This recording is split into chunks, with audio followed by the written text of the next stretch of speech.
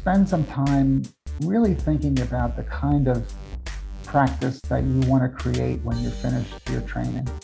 And the earlier you start doing that, the better off you're going to be, because again, you want the kind of thing that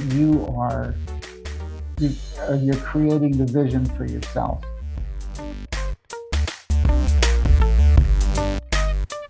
Hey everybody, and welcome to this episode of Leading the Rounds. Today we have the privilege of interviewing Dr. Gregory Corradino. Dr. Corradino is a neurosurgeon by trade, a business owner, and most recently an author of the book Beyond Medical School: Secrets of Successful Doctors. He is a member of the American Association of Neurological Surgeons, the Congress of Neurological Surgeons, and the North American Spine Society. He is also the vice president of East Tennessee Brain and Spine. Dr. Corradino also enjoys painting, traveling, and spending time with his wife and children.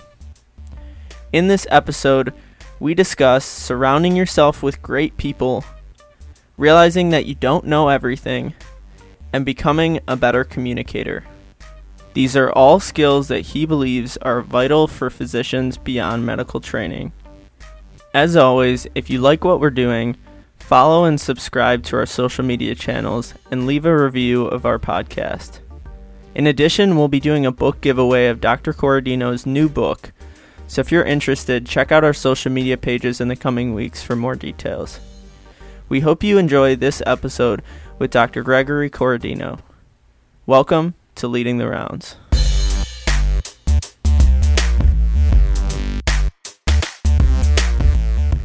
Hey everybody, and welcome to today's episode of Leading the Rounds. Today we have the privilege of speaking with neurosurgeon Dr. Corradino, who is a recent author of the book Beyond Medical School, which I have right here, Secrets of Successful Doctors. Before we get started, Peter, how you doing this morning? Doing well. Had a good night's sleep, and I'm ready to learn a thing or two from Dr. Corradino today. Awesome. Dr. Corradino, how are you doing today? Welcome to the show. Thank you. I'm doing well. Good to be here.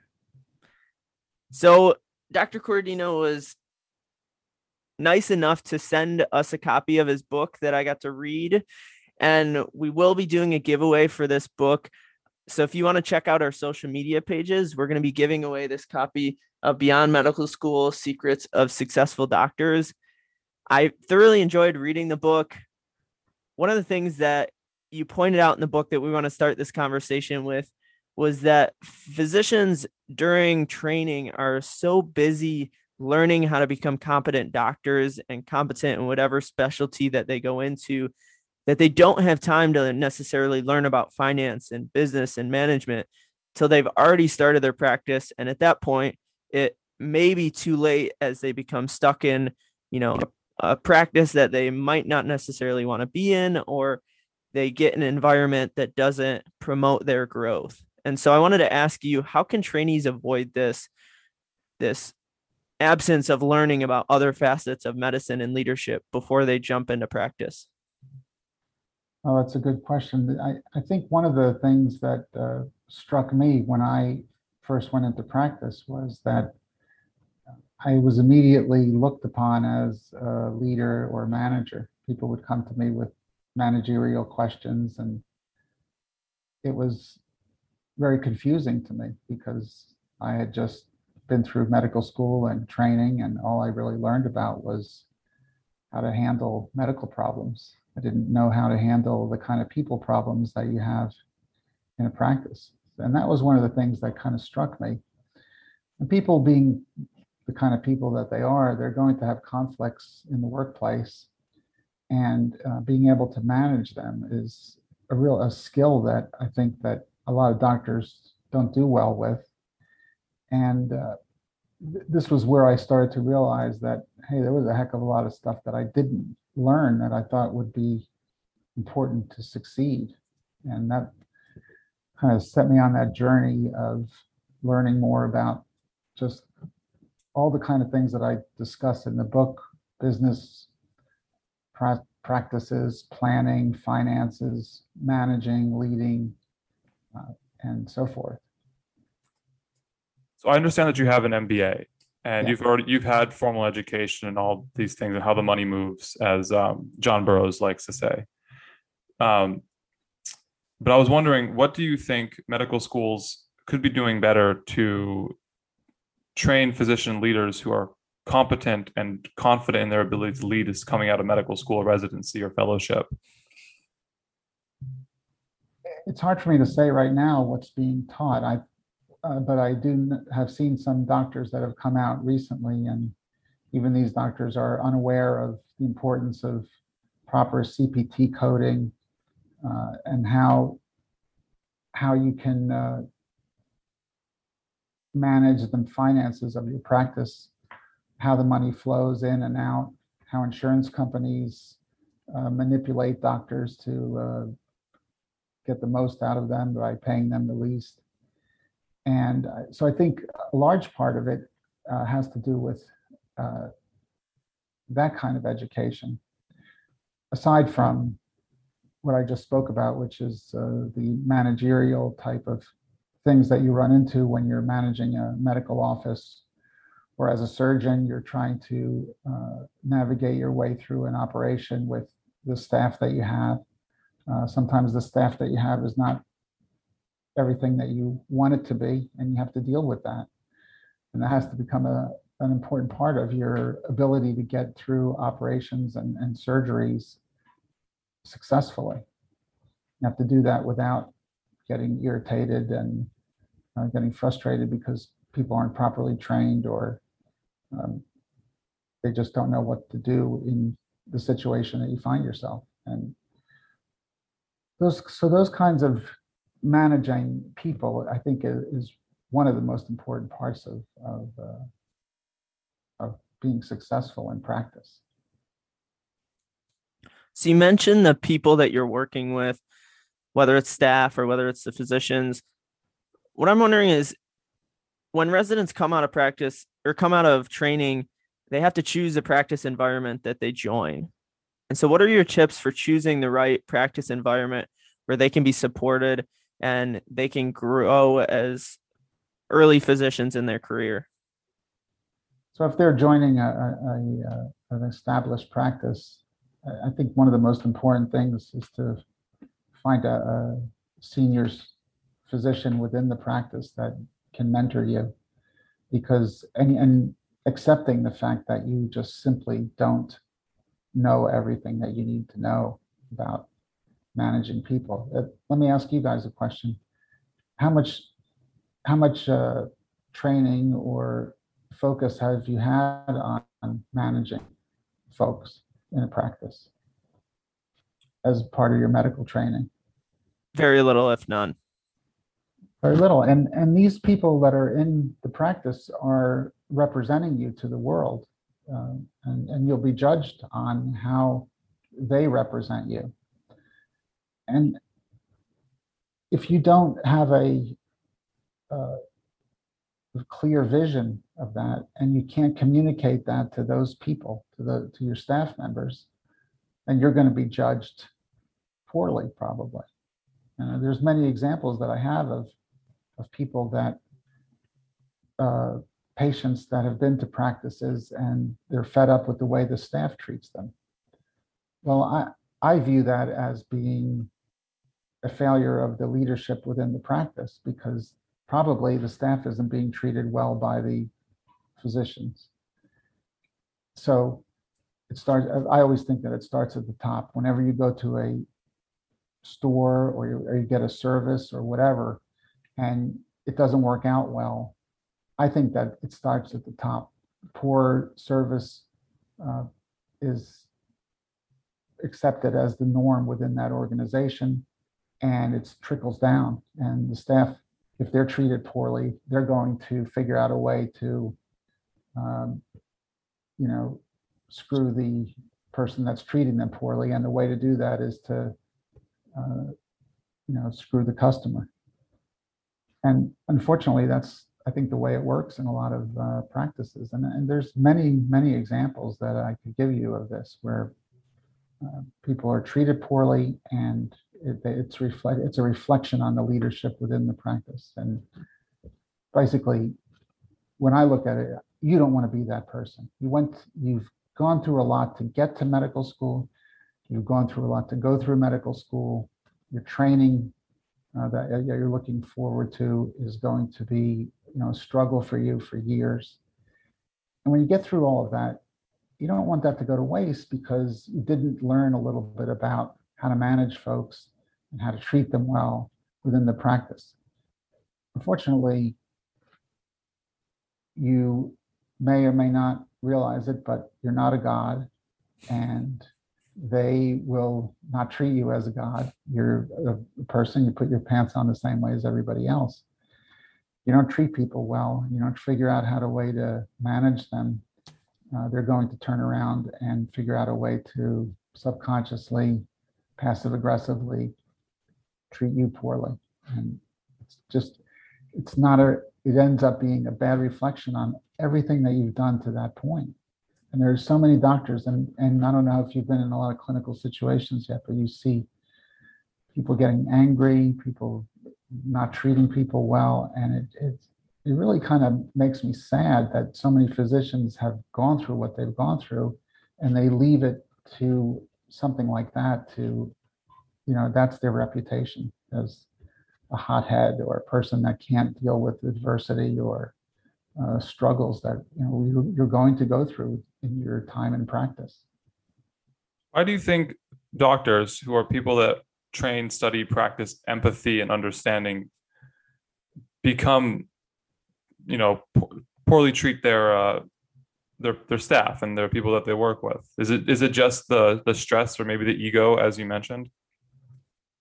I think it's probably a couple things in that direction. Yeah.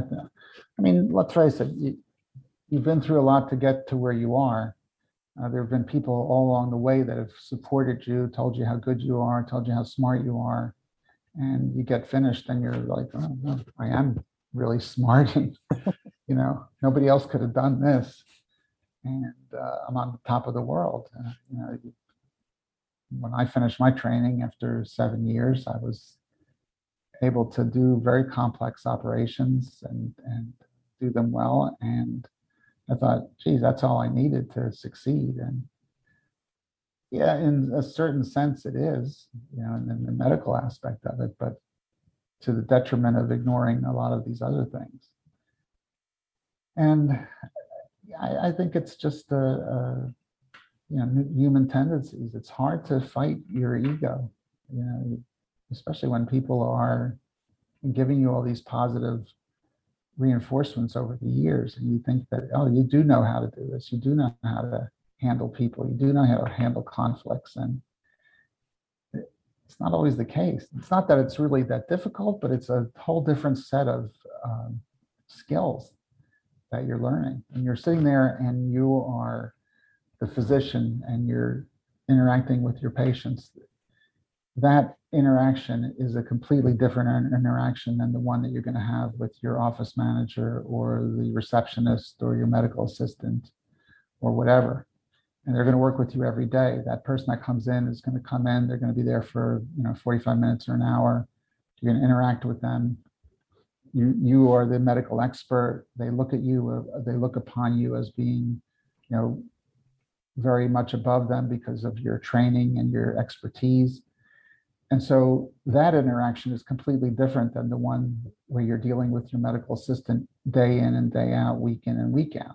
They see all of your flaws. They see all of your inadequacies. Believe it or not, you probably have some. And they will pounce on them. And it's just human nature. If you don't treat them well, if you don't figure out how to manage them well, it's going to come back to bite you.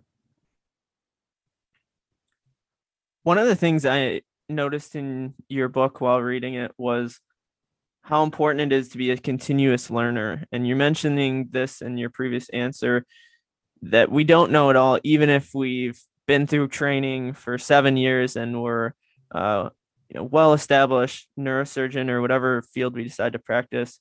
We still need, you brought up great in your book, great accountants, advisors, lawyers, financial planners, insurance agents, mentors. And so my question is, how do you know when you're hiring someone that they're not going to take advantage of you, or that you're hiring the right people to work alongside you? That's a $1 million question there. As far as advisors go, of course, one of the best ways to get proper advice is to ask around and get word of mouth referrals. So sure, you can do your due diligence and read about online reviews of this person, but there's nothing that really takes the place of a face-to-face meeting.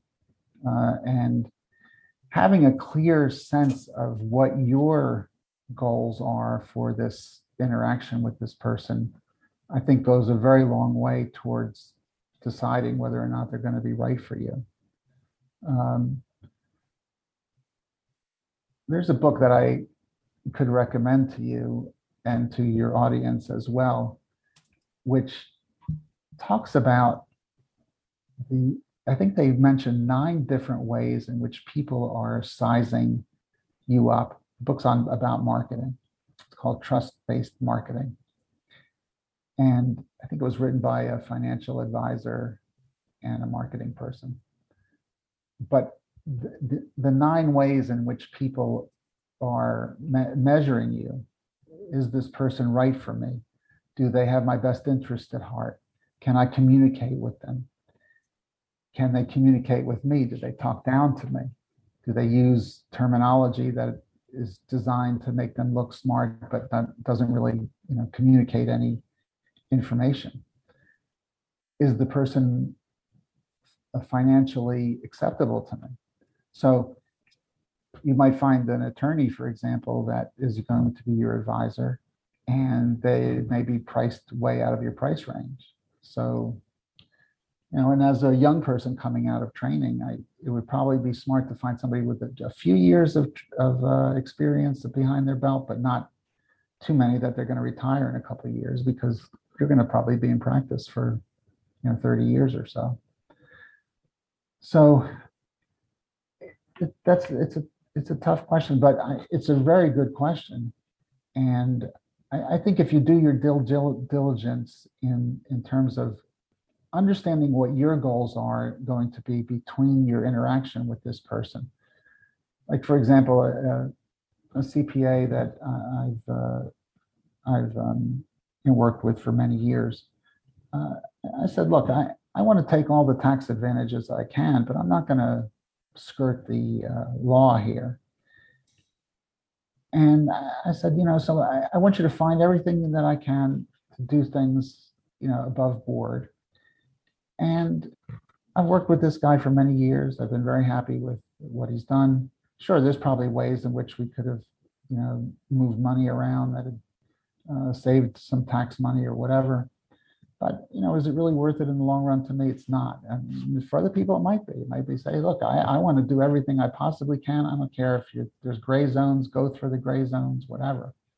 So I think having a clear idea of what your goals are before you sit down with this person and saying, is this person going to be somebody that I can work with, communicate with, and are they going to have my best interest at heart over the long run?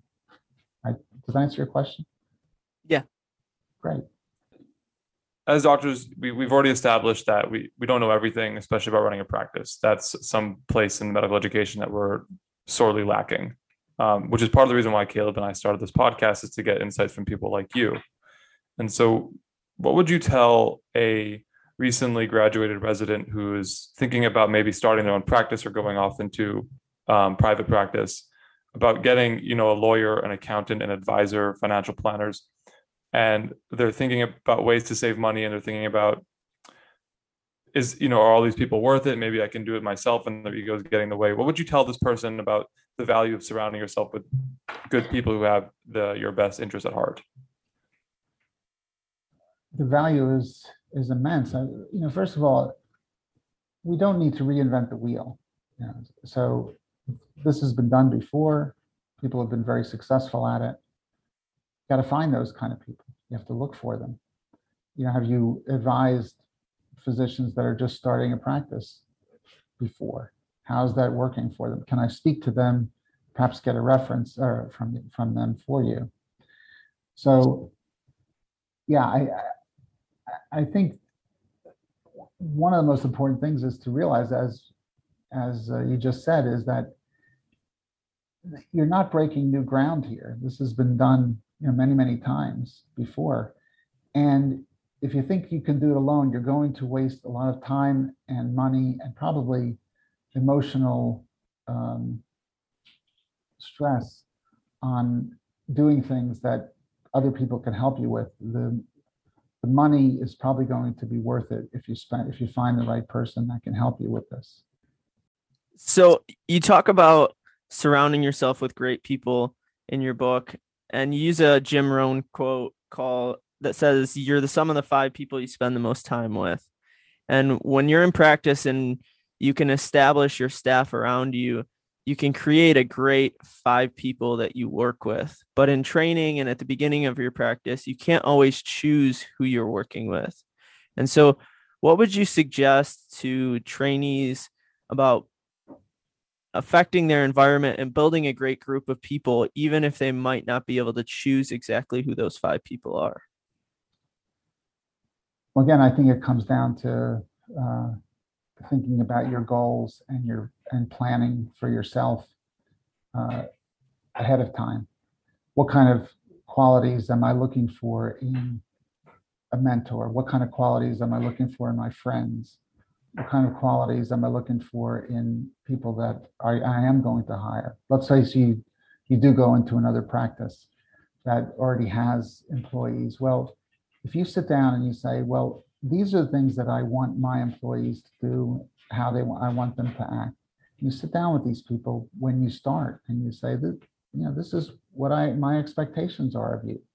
You are you're a professional and you've been through a lot of training. These people are going to look up to you and they're going to mirror your actions. So if you have a really clear idea of where you want to go as a practicing physician, I think that's going to go a long way towards creating the type of environment that you want. And in the absence of being able to do that with people that you actually have to work with, you can certainly surround yourself with the kind of friends and associates that have the same focus and goals that you do. For example, you 2 guys clearly are thinking along the same lines of, how are things going to work when we're done? What can we do to make things better for not only ourselves, but for other medical students that are just finishing their training as well? And if you have a group of people that can support you and help you along that path, it's going to go a long way, even if your work environment is not going to be the best situation that you have when you finish and when you go out into the world. But eventually it will be a reflection of what you want it to be. And if there was a book that I had seen, and the quote in the book was something like, do you want a culture of design or a culture of default? And I think that goes for a lot of things in your life. You want an environment of design or an environment of default. You just want things to fall into whatever position they're going to be in and live with that? Or do you want to make it something that is a reflection of your deepest desires and goals? If you do those things, I think you're going to be much more likely to be not only successful, but professionally and personally rewarded by your practice than just simply letting it happen. And it's very easy to let things happen as a doctor because you get very busy, you get tired, you come home, all you do is you just want to eat and go back to sleep. And you've really got to force yourself to, I think, on a monthly basis, spend a day or half a day just thinking about, hey, how are things gone last month? How are things going to go next month? What can I do to make things better than they were? And that goes back to my theory about lifelong learning, but it's not only learning, but it's also a focus on improvement and, excellence in everything that you do. And so how would your advice change to someone who's maybe not at the top of the practice, but just entering the practice? As I say, I think you have to accept what's there, and you have to say, well, I'm here in this practice. These are the standards that I'm setting for myself, and these are the standards that I want for the people that are around me. Typically in practices, unless somebody's just left, and there are support personnel that have worked with that person before. They may hire one or two people for additional support, and you have to have a little bit of say in who those people are going to be and how you're going to work with them. So I just think that thinking about these goals and the plans that you have for yourself ahead of time can go a long way towards surrounding yourself with the kind of people that you really want to be with. But I mean, it's a very legitimate question, because it's not going to be perfect for you from the start. That's just the reality of life in the world.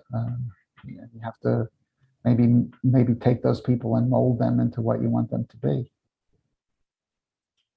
You brought up surrounding yourself with people who are supporting you and helping you grow. And one of the ideas that I had never heard of before until I read your book was the idea of mastermind groups. Mm-hmm. Can you talk for a minute about what a mastermind group is and why it would be important to be a part of one? This is a concept that has been around for, over 100 years. And but it goes back towards surrounding yourself with people that are of your same mindset. And if you can get involved in a group of people, let's say you're just starting your practice, and there are a number of other people that are also just starting their practice. Just nowadays, having a Zoom meeting as we are once a month, how are things going with you? What kind of problems are you having? What are you doing to solve them? What kind of issues have come up? These issues are very common. Everybody's going to see them. And somebody might have a really good way of dealing with them. Somebody might say, well, I did this and this and this, and this worked. And that goes a long way towards saving you the trouble of having to figure it out for yourself. So involving yourself in groups like that, I think can be very helpful. Personally, about 10 years ago or so, I became involved in a group called Peak Performance, and we met 4 times a year in various cities around the country. There were about 60 people in the group, and the leader of the group, it was about a 3-day meeting. The leader of the group gave presentations on how you can focus your efforts, what you can do to positively influence people around you, and so forth. And I thought this was really valuable for me. It was a marketing business type of group. But what she did was she brought in other authors. They would do an interview with the author, or she would, and then people would participate in the group. They would have hot seats, and they would say, all right, this is the problem that I'm dealing with. What do you think I should do? And putting yourself out there and letting the group mind help you and decide what to do was really helpful as well. So yeah, if you can find a group like that, that would be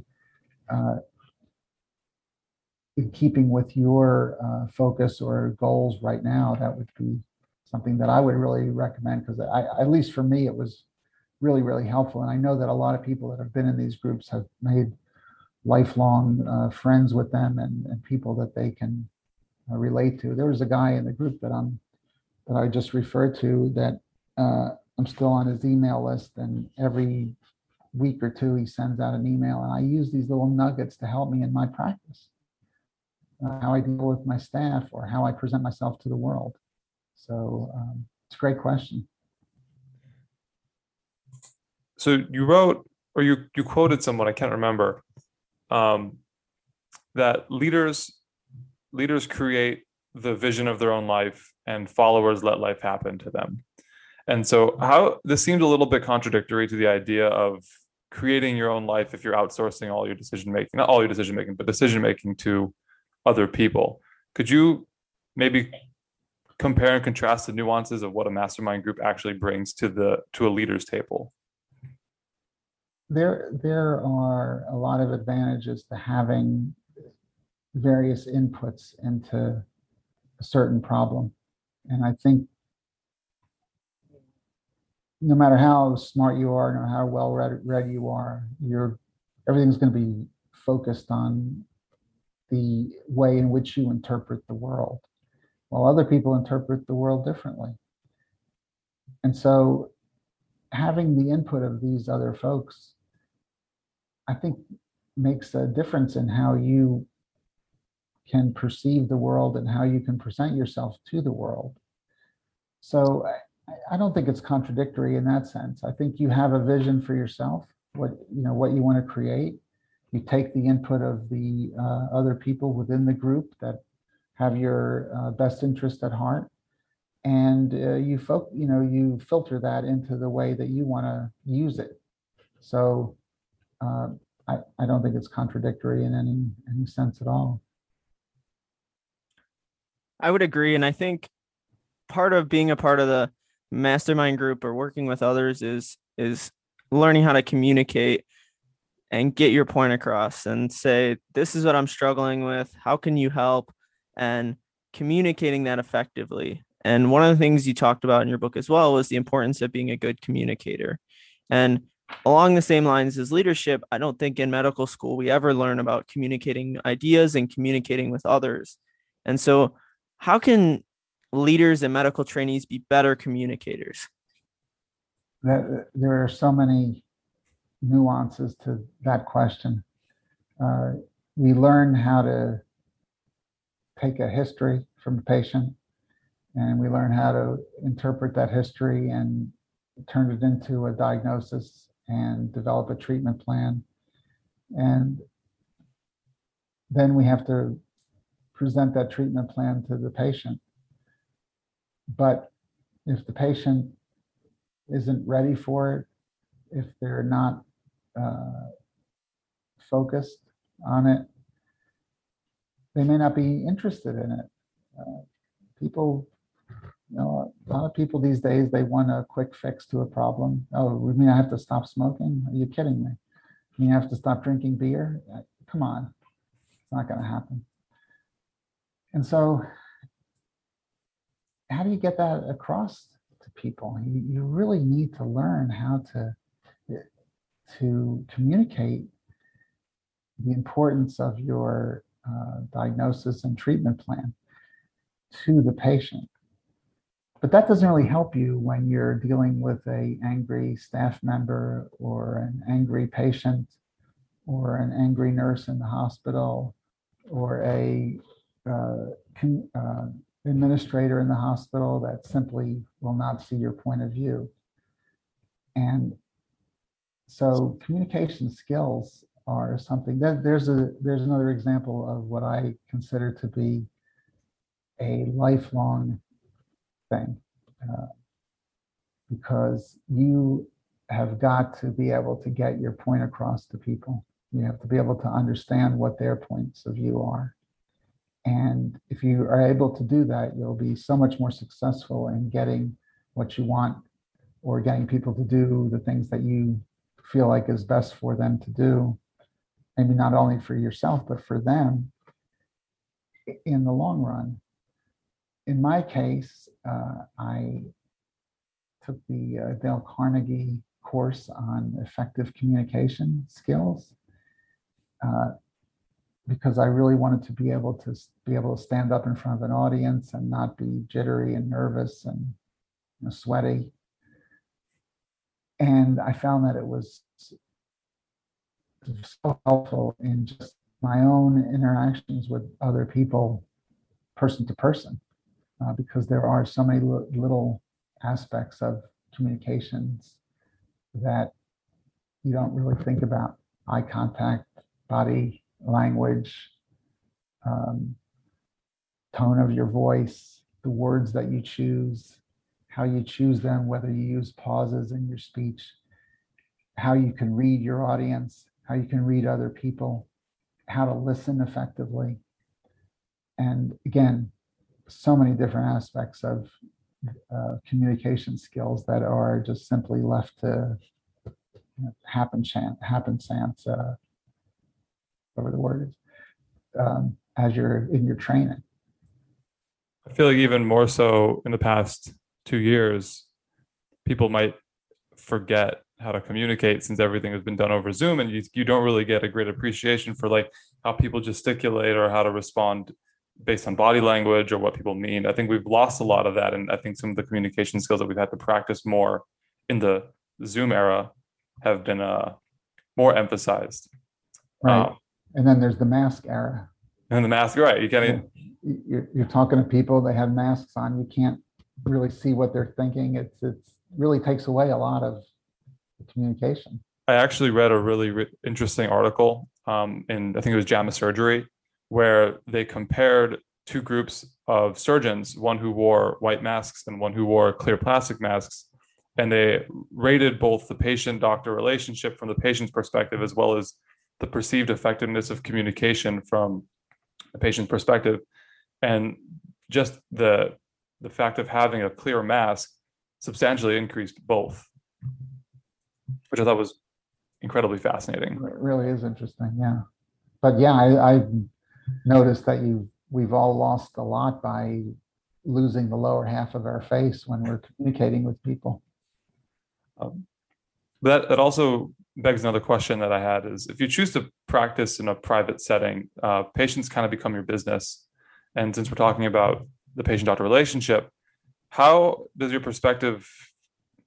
you not muddy your perspective when interacting with a patient, as this is, a client versus a person? And how do you kind of keep the business out of the patient-doctor relationship?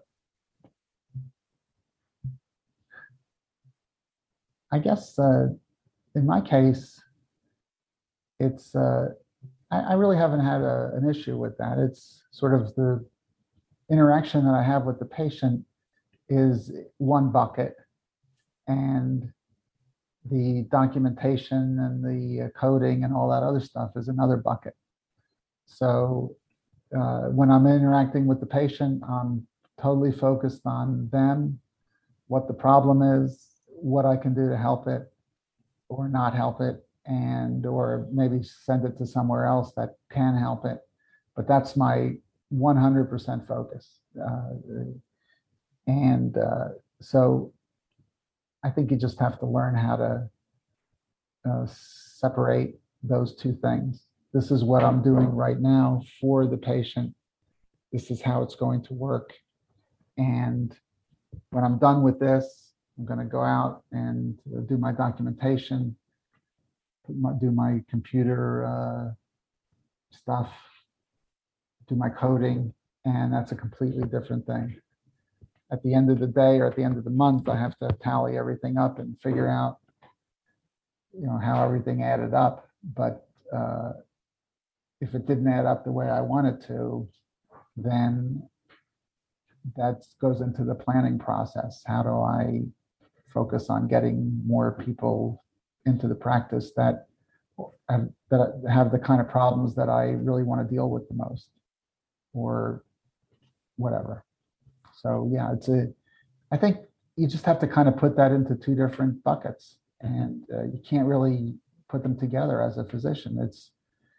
If you try to meld that together, I think you're going to maybe run into a little bit of ethical problems, because you really need to focus on the problem, what you can do to help it, and how you can convince them to take your point of view and do what you want them to do to fix the problem in that bucket. And then the other bucket is what do you get out of it at the end with the coding and the insurance stuff and everything else. Something else as well that you talked about in the past is patients are often your best source of referrals and your best source of future patients. And by treating a patient exactly how you're talking about, by treating them as a patient, as a human, and working to solve their problem, it's almost as if the business aspect of it may take care of itself. And that if a patient feels respected and they feel like you gave them your full attention and you're helping them solve their problems, they're way more likely to talk to the people around them and say, this is a doctor who cares. This is a doctor who I would want to treat my family. You should go see them. And so it's almost as if the business aspect takes care of itself if you treat the patient with respect and with dignity and try to take care of them the best you can. I would say yes and no. In this day and age, I think you have to be a little more proactive. 50 years ago, you could probably say word of mouth was going to get you a long way. But I think if you're a little more proactive in that, first of all, you have to do a good job. You have to treat the patient respectfully.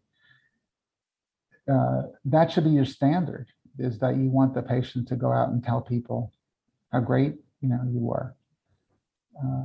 But you can help them along the way. And so there's a little bit more that you can do to kind of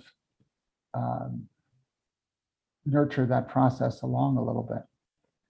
Because people, they may want to help you in that respect, but they may not know how to help you. So at the end of your interaction with them, if you're a family doctor, you're going to see these people for years and years. They're always going to think about you. But if you're a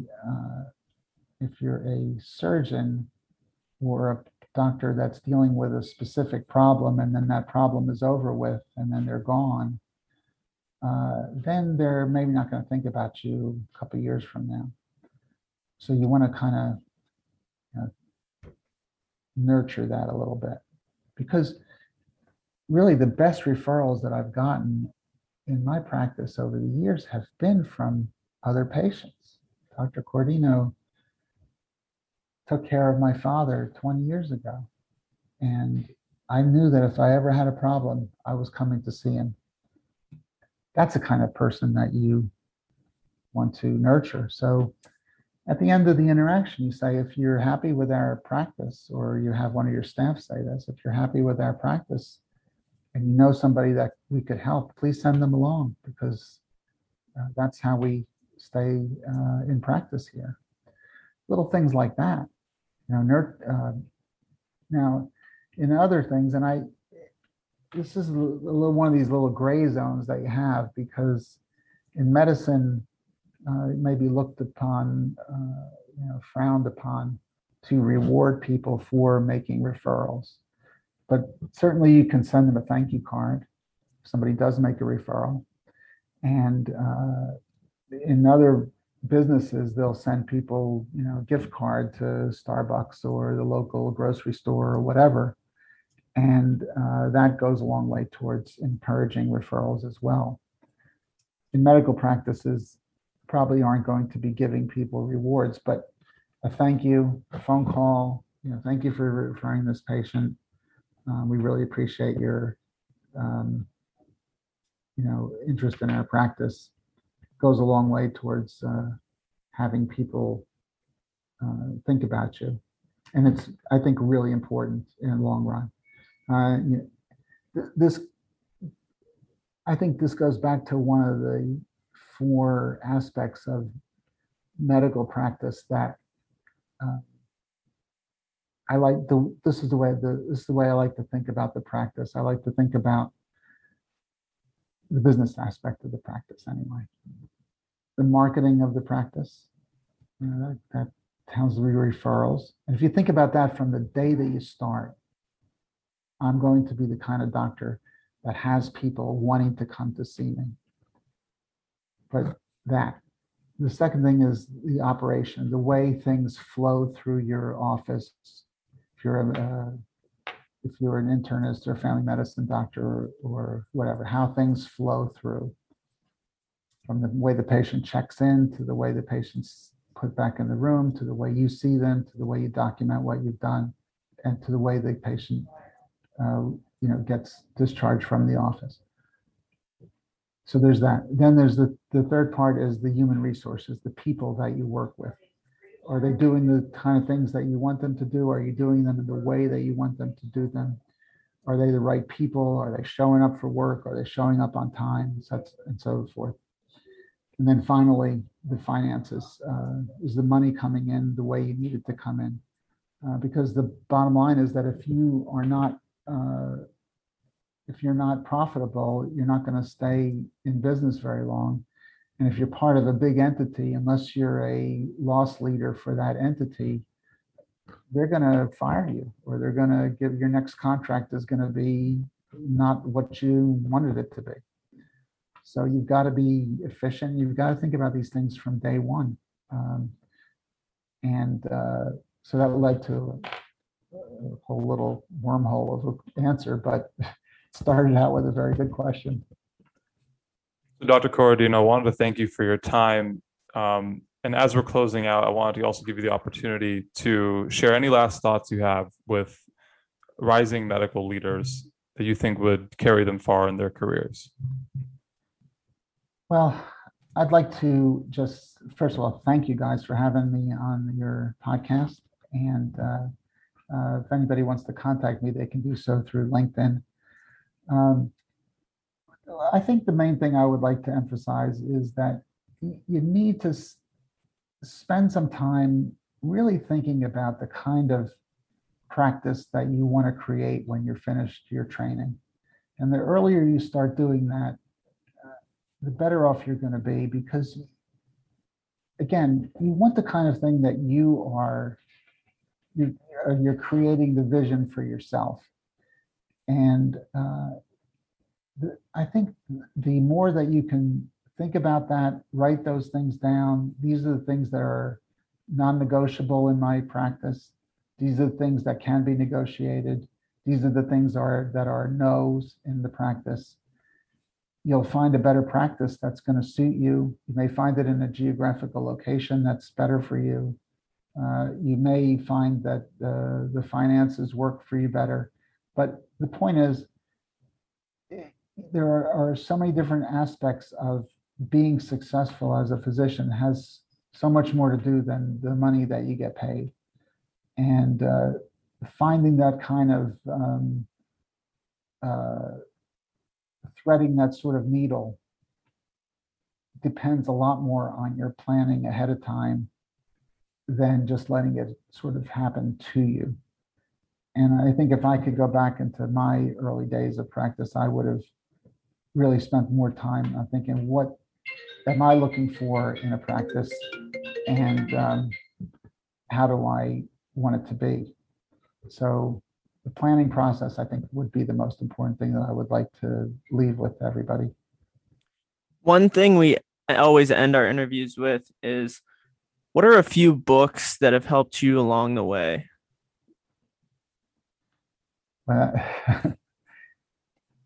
Well, I mentioned Dale Carnegie's book or I mentioned Dale Carnegie, but the very simple book on how to win friends and influence people. I don't know if you've read it, but there's about 30 different aspects of interpersonal interaction that you can use. Those are just really important for people. The book on trust-based marketing is good if you're interested in the marketing aspect of it, not only for how you present yourself to the world, but what you're looking for when you're dealing with other services that you're going to be using their services. There's another book called that really got me by Dan Kennedy, called The No BS Management of People. Very simple to read book, very kind of to the point, and kind of got me thinking a lot about, hey, how do I manage my folks here?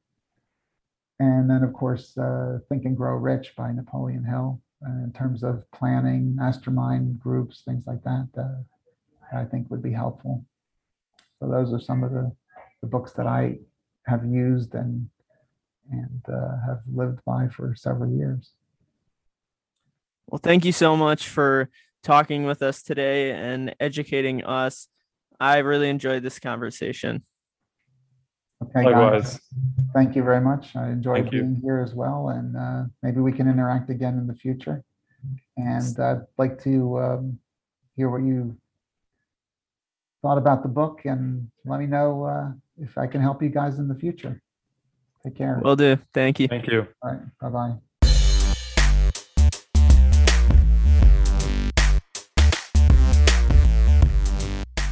Thanks for listening to this episode of Leading the Rounds. We hope you learned something new or got a thought you can reflect on to further your own leadership development. If you like our content, please subscribe and follow. We work to put out a new episode every other week. You can also connect with us on social media on Instagram, Facebook, or Twitter at Leading the Rounds, or email us at leadingtherounds@gmail.com. See you next time on Leading the Rounds.